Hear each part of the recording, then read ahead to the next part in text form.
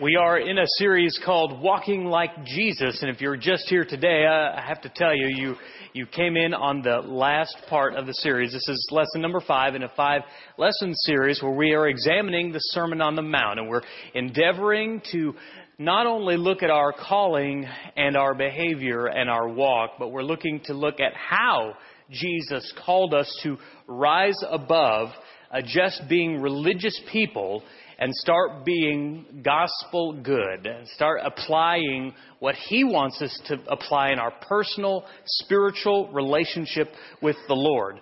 This is, as we said, the series on the Sermon on the Mount, with is in Matthew chapter 5 through 7. You'll want to turn there in your Bibles to be ready. We're going to be in Matthew chapter 7 today. And to remind you again, our theme verse for this series is 1 John chapter 2, verse 6, where the apostle of love says, whoever claims to live in Him must walk as Jesus did. And you think, if someone was to ask you, are you a Christian? Saying yes, you're a Christian doesn't matter as much to Jesus as much as whether you do what He said to do. And we're going to look at that today. We have covered 4 topics thus far. Walking boldly, understanding that we are blessed. And because we're blessed, we can be the salt and the light. Then we're called to walk faithfully, which means that we're called to just go beyond what you've heard it was said, but aspire to what Jesus called us to. But I tell you. Then we're called to take off the mask and walk consistently, not be hypocritical, not have one face on here and one face on the rest of the week, but to take off the mask, to be consistent through and through. And finally, to walk securely in Him, not to put our trust in our treasure on earth, but only treasure in heaven, which is people and souls. Worry about today, not tomorrow. Work on yourself instead of everyone else, and trust your Father instead of Him. And today we are going to talk about the 5th lesson, walking wisely.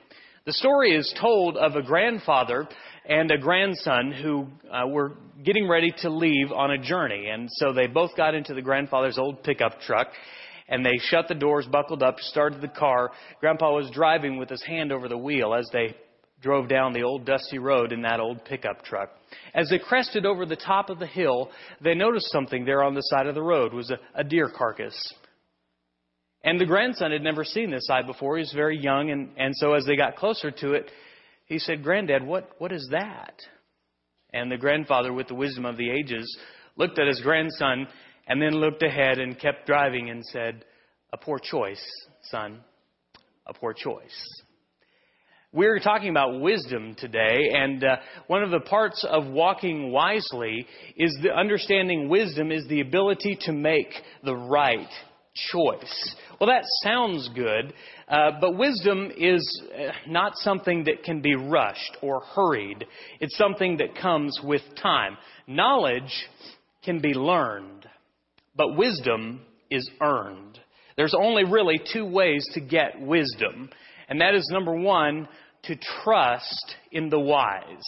If you see anybody who's successful and you say, I want to be successful like that. For example, if you see a wealthy person and they've not just like get rich quick, but really wealthy and blessed and got rich slow over a lifetime, they've been very successful. You would be wise to sit down with them and say, tell me, what do you do? How did you get to where you are? That's a wise thing to do. If you want to be healthy, let's say that you are overweight and you desire to be more healthy than you are. What you need to do is go find a skinny person. And after you tell them how much you hate them, you need to say, tell me how you do it. Tell me what you do. Not just a skinny person, but a healthy person. And they'll tell you generally, I eat less and I exercise more. Now, wisdom means that we learn to trust the wise. We do what successful people do. We implement their advice because it works, because it's the right thing to do. The second way to earn wisdom is not just to trust the wise, but to study the fool. Sometimes people have every person, I believe, has a purpose in life. Sometimes your purpose in life is to be a warning for other people. To simply say, this is not what you should do. That's a foolish thing to do. We've all been foolish at one time or another. We can all look backwards in our life and say, oh, the foolish choice that I made at that point, right? Now, for a while, we think about wisdom, we think just about the idea of knowledge. But wisdom is really applied knowledge. So if we will study the wise, if we will trust the wise or study the fool, then we will learn to grow wiser. Most mornings I take Tyler to school. And on our way to school, part of our morning ritual is to take a verse and just talk about it a little bit. And we have often opened to the book of Proverbs. And in Proverbs, you find an entire book full of these very two things. Trust in the wise and study the fool. And when you'll do that, you'll learn to get wisdom. The message of Proverbs is get wisdom. And I love it in particular because when I'm doing this with Tyler, Proverbs is written as a father to a son. And what's happening here? I mean, what is all parenting about? What is the most frustrating thing? I'm always having a continual conversation or an argument with a younger version of myself. Yeah, the father in Proverbs is saying, get wisdom, though it costs you all you have. Get understanding. Why? Because he wants his son to have a blessed life, to not have to learn from the fool's way, but instead just to trust in the wisdom of God.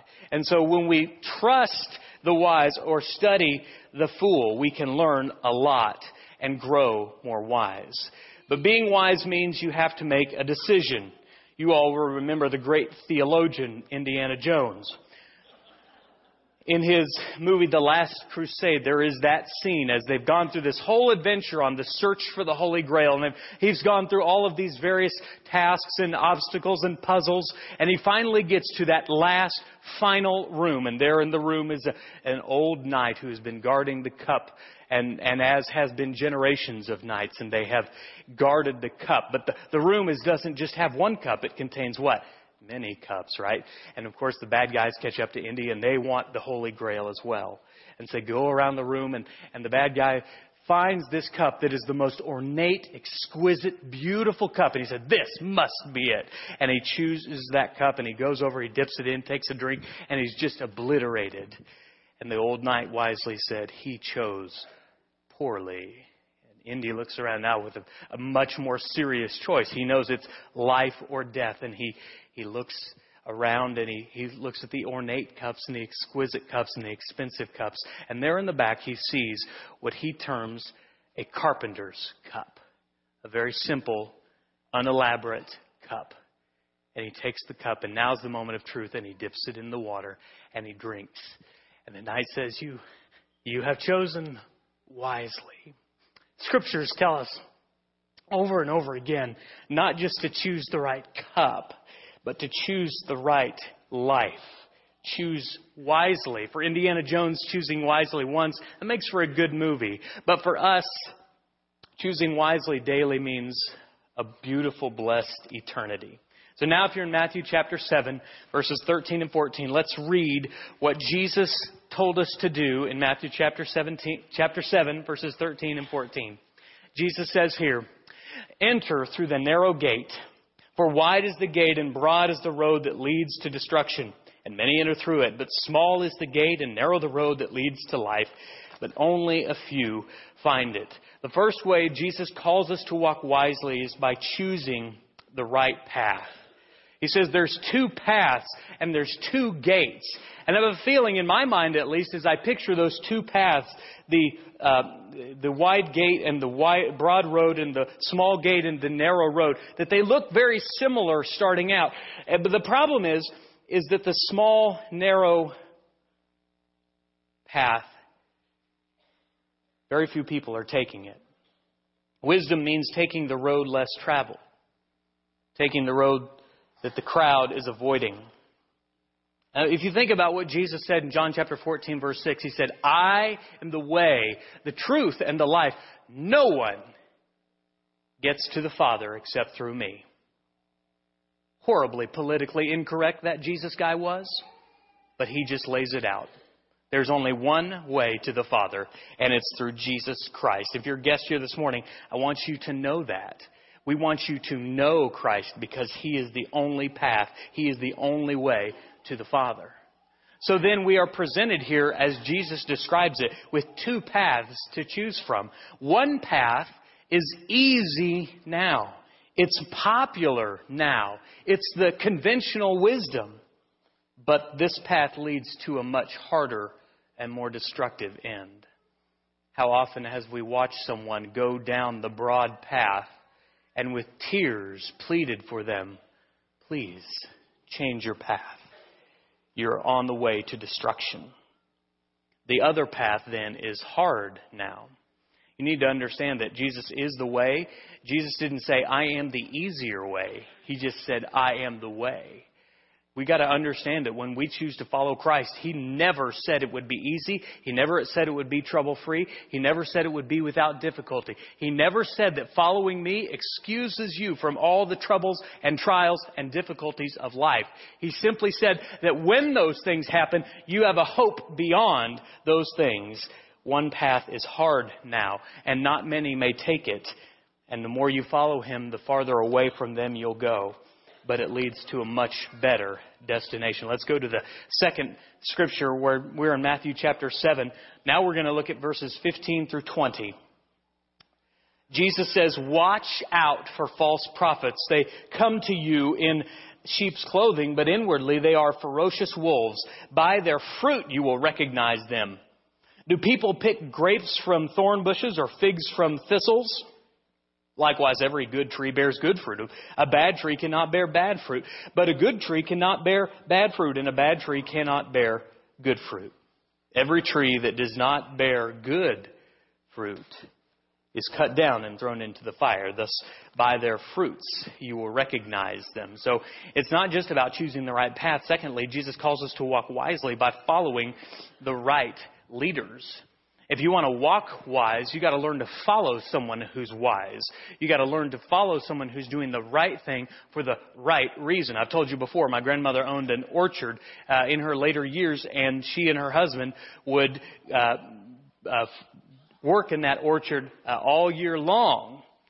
But there was a time of the year when all the trees looked alike. You couldn't tell the Jonathan tree from the Granny Apple tree. You couldn't tell the Golden Delicious from the Red Delicious tree. You couldn't tell a healthy tree from a sick tree. The only time you could tell that is when the fruit came in. Around springtime, when the buds began to blossom and the tree began to show the result of the life on the inside. And that is what Jesus is calling us to think about here, at who we follow. Two trees yield two different results. One leads to death. One leads to life. Leaders are the same way. How do we tell? We said last week, Matthew chapter 7, the world loves Matthew 7 verse 1 because it says, do not judge, right? No, that's not what it says. The world looks at Matthew 7, 1a and says, oh, well, just unscrew head, take out brain. Now you can be a Christian. Never make a moral judgment. There is no such thing as right and wrong. How dare you judge me? And Jesus says, no. You got to listen here. There's sheep out there and there's wolves out there, and you got to know the difference. And how do we know? Because we look at the fruit of their lives. This is why we talk about choosing elders and deacons. We got lists and things. Not so much for the lists themselves, but what we're really looking at is the fruit of their life. Are these men worthy of following, and do their lives match up with their talk? Wisdom means paying attention to the fruit of the tree, not just the tree.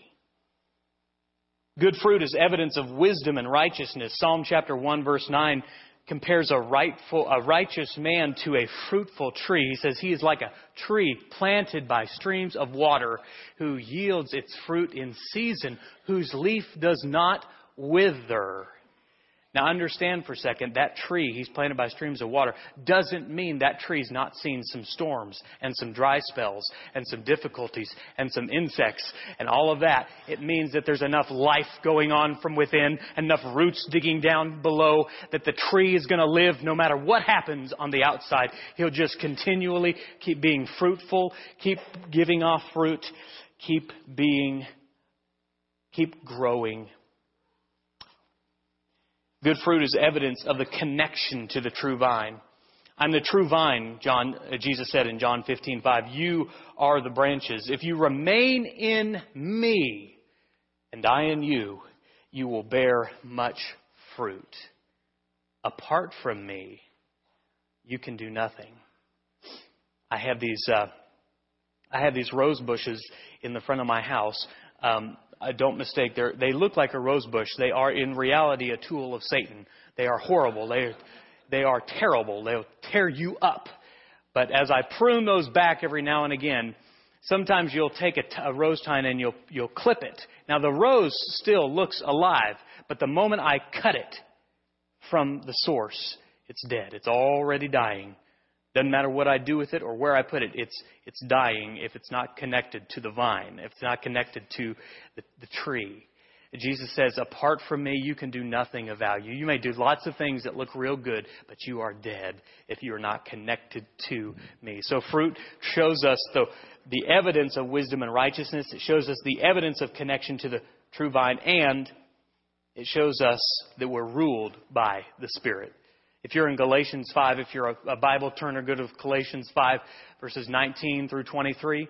Now, you know verses 22 and 23 because it's the fruit of the Spirit. And, of course, Charles did it, so I guess I can do it. But the fruit of the Spirit's not a banana. The fruit of the Spirit's not a banana. If you've got a banana, well, you might as well eat it because it's not a fruit of the Spirit. Fruit of the Spirit is love, joy, peace, patience, kindness, goodness, faithfulness, gentleness, and self-control. That's fruit. The little song teaches little children that there's a difference between fruit and temperament, different between fruit and how the Spirit rules your life. What he's saying there is that there is some things you look for in a Spirit-governed person. You see love, joy, peace, patience, kindness, goodness, faithfulness, gentleness, and self-control. Now, if you're in the verses previously, verses 19 through 21, it talks about bad fruit. The fruit, the results of a life that is not controlled by the Spirit. Immorality, impurity, idolatry, fits of rage, selfish ambition, factions, envy, and so forth. Now, that doesn't make such a cute song.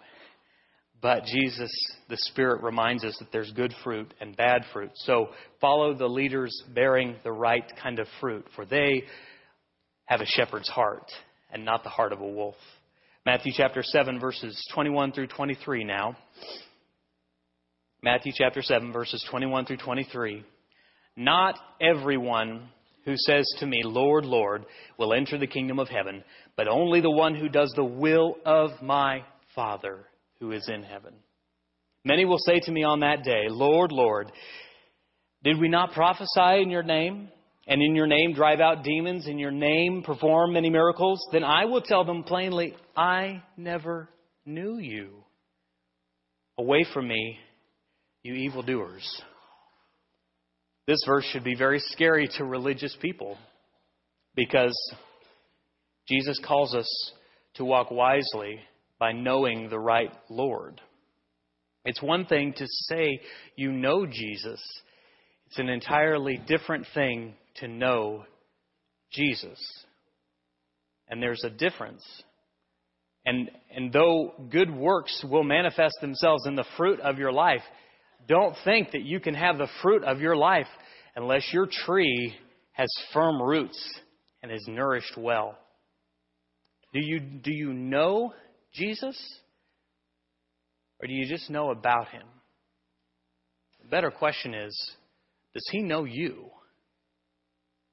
When Jesus said in Matthew chapter 5, unless your righteousness exceeds that of the Pharisees and Sadducees, he's saying something. It's not just that Jesus, listen, Sermon on the Mount is not Jesus saying, here's the world and how terrible they are, and here's the people who follow me. No, many times he's looking at religious people and saying, listen, it's more than what you know as religion. It's about relationship. Do you know me? On that final day, when you are called to give an account of your life, and you stand before the throne, will Jesus look at you and say, this one is mine? I know him. I know her. We talked every day. She read my letter to her, and she not only read it, she did the things which I asked him to do. What kind of relationship do you have with Jesus? He would later say in Luke 6:46, "Why do you call me Lord and do not do what I say?" This is something that parents know, but many times a parent will say something over and over and over again, and your child says, I know, I get it. Yeah, you know, but you're not doing it. I know you have an intellectual understanding that your brain processes that on some level, but I need you to do it. I know you know that I want you to pick up your room, but it's not just an intellectual discussion. I want you to pick up. I don't know why that's so difficult. Sometimes I wonder then if God doesn't feel the same of us. We know what He says to do. We memorize it. We center ourselves around the teaching of it. That's good. But what Jesus calls us to is not just the knowing, but the doing. Listen, Psalm chapter 100 and verse 9. Here, you guys, youth group right here. You guys turn to it. Psalm 119 verse 9. Go ahead, flip there on your phone quickly. Psalm 119 verse 9 says, "How can a young man keep his way pure?" Are you there yet? Psalm 119 verse 9? All right, tell me, what does it say? How does a young man keep his way pure? By what? By living according to your word. It doesn't say by memorizing the word, not filling out the handout about the word, not just paying attention or trying to pay attention to when the guy's preaching, but living according to the word. Hear me now. He's speaking to you through the Spirit. Don't just know the word. Do it. Walk out of here and say, I'm going to change this about my life. I'm going to start doing what I'm not doing. I'm going to stop doing what I shouldn't be doing. It's not about knowing. It's about doing. You want to keep your way pure? You want to protect your life? You want to live the way of the wise man? Then stop knowing. Start doing. Start living according to the Word. I can pick on the teenagers because, well, I just do that and they know I do that. But let me pick on you. Stop just listening to the Word. Start doing what it says. You know, the Bible says don't listen to the Word. It really does. Go ahead, turn to James chapter 1, verse 22. James 1 verse 22. Get in there. Because it's funny how the Bible says to not listen to what the Bible says. The brother of Jesus, inspired by the Spirit, says, do not merely listen to the word, but do what it says. It is amazing. You know how much money and time we put into making sure that you can hear the word? We put lots of money into this auditorium so it's got, the and everything. We got the speakers and the microphones. We've got special listening devices so you can hear the word. We put it out on podcast and live streaming and make sure there's tons of different ways that you can hear the word. We've got hundreds of ways to hear it, but there's only one way, indeed only one person who can make a difference in the doing it. Don't just hear. Do. Don't just know, but apply. Last one, Matthew 7, verses 24 through 27. Therefore, everyone who hears these words of mine and puts them into practice is like a wise man who built his house on the rock. The rain came down, the streams rose, and the winds blew and beat against that house, yet it did not fall, because it had its foundation on the rock. But everyone who hears these words of mine and does not put them into practice is a fool who builds his house on sand. The rains came down, the streams rose, the winds blew and beat against that house.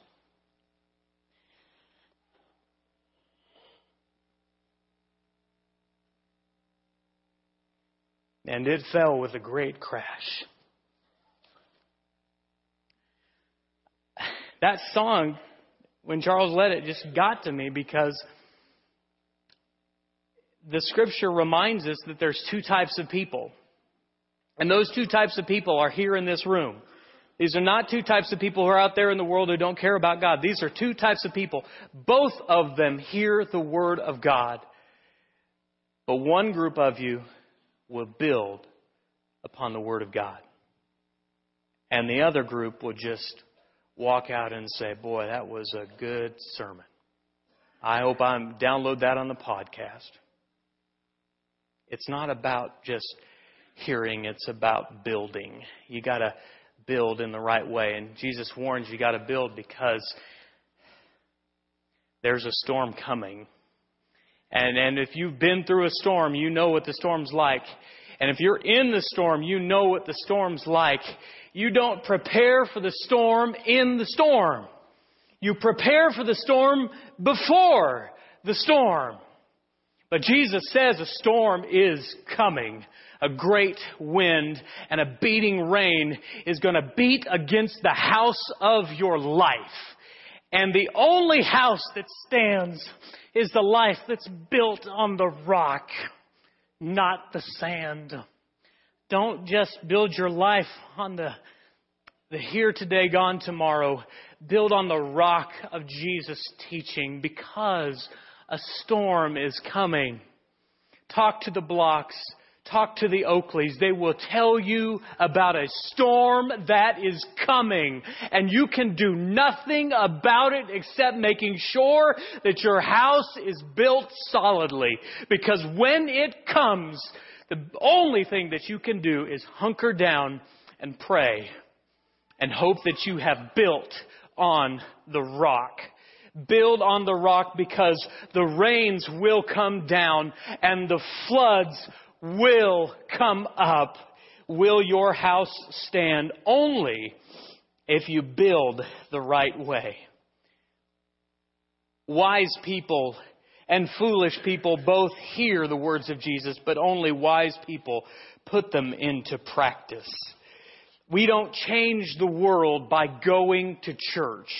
Now, going to church is not a bad thing, but it won't change the world. What will change the world is by being the church, which leads us to do what the church does. Let's start having less Bible studies and more Bible doings. Let's listen to the Word of God and apply it. Knowing you're salt and light means nothing unless the salt gets out of the shaker and the light goes out in the darkness. Knowing you should forgive your enemies is a wonderful thing, but it means nothing until you forgive them and pray for them. Don't listen to the Word merely and so deceive yourselves. Do what it says. Satan does not care this morning if you can hear the sermon. He doesn't care if you filled out the outline perfectly. He doesn't care if you read your Bible. He doesn't care if you come to church. What bothers him is when you begin acting like it.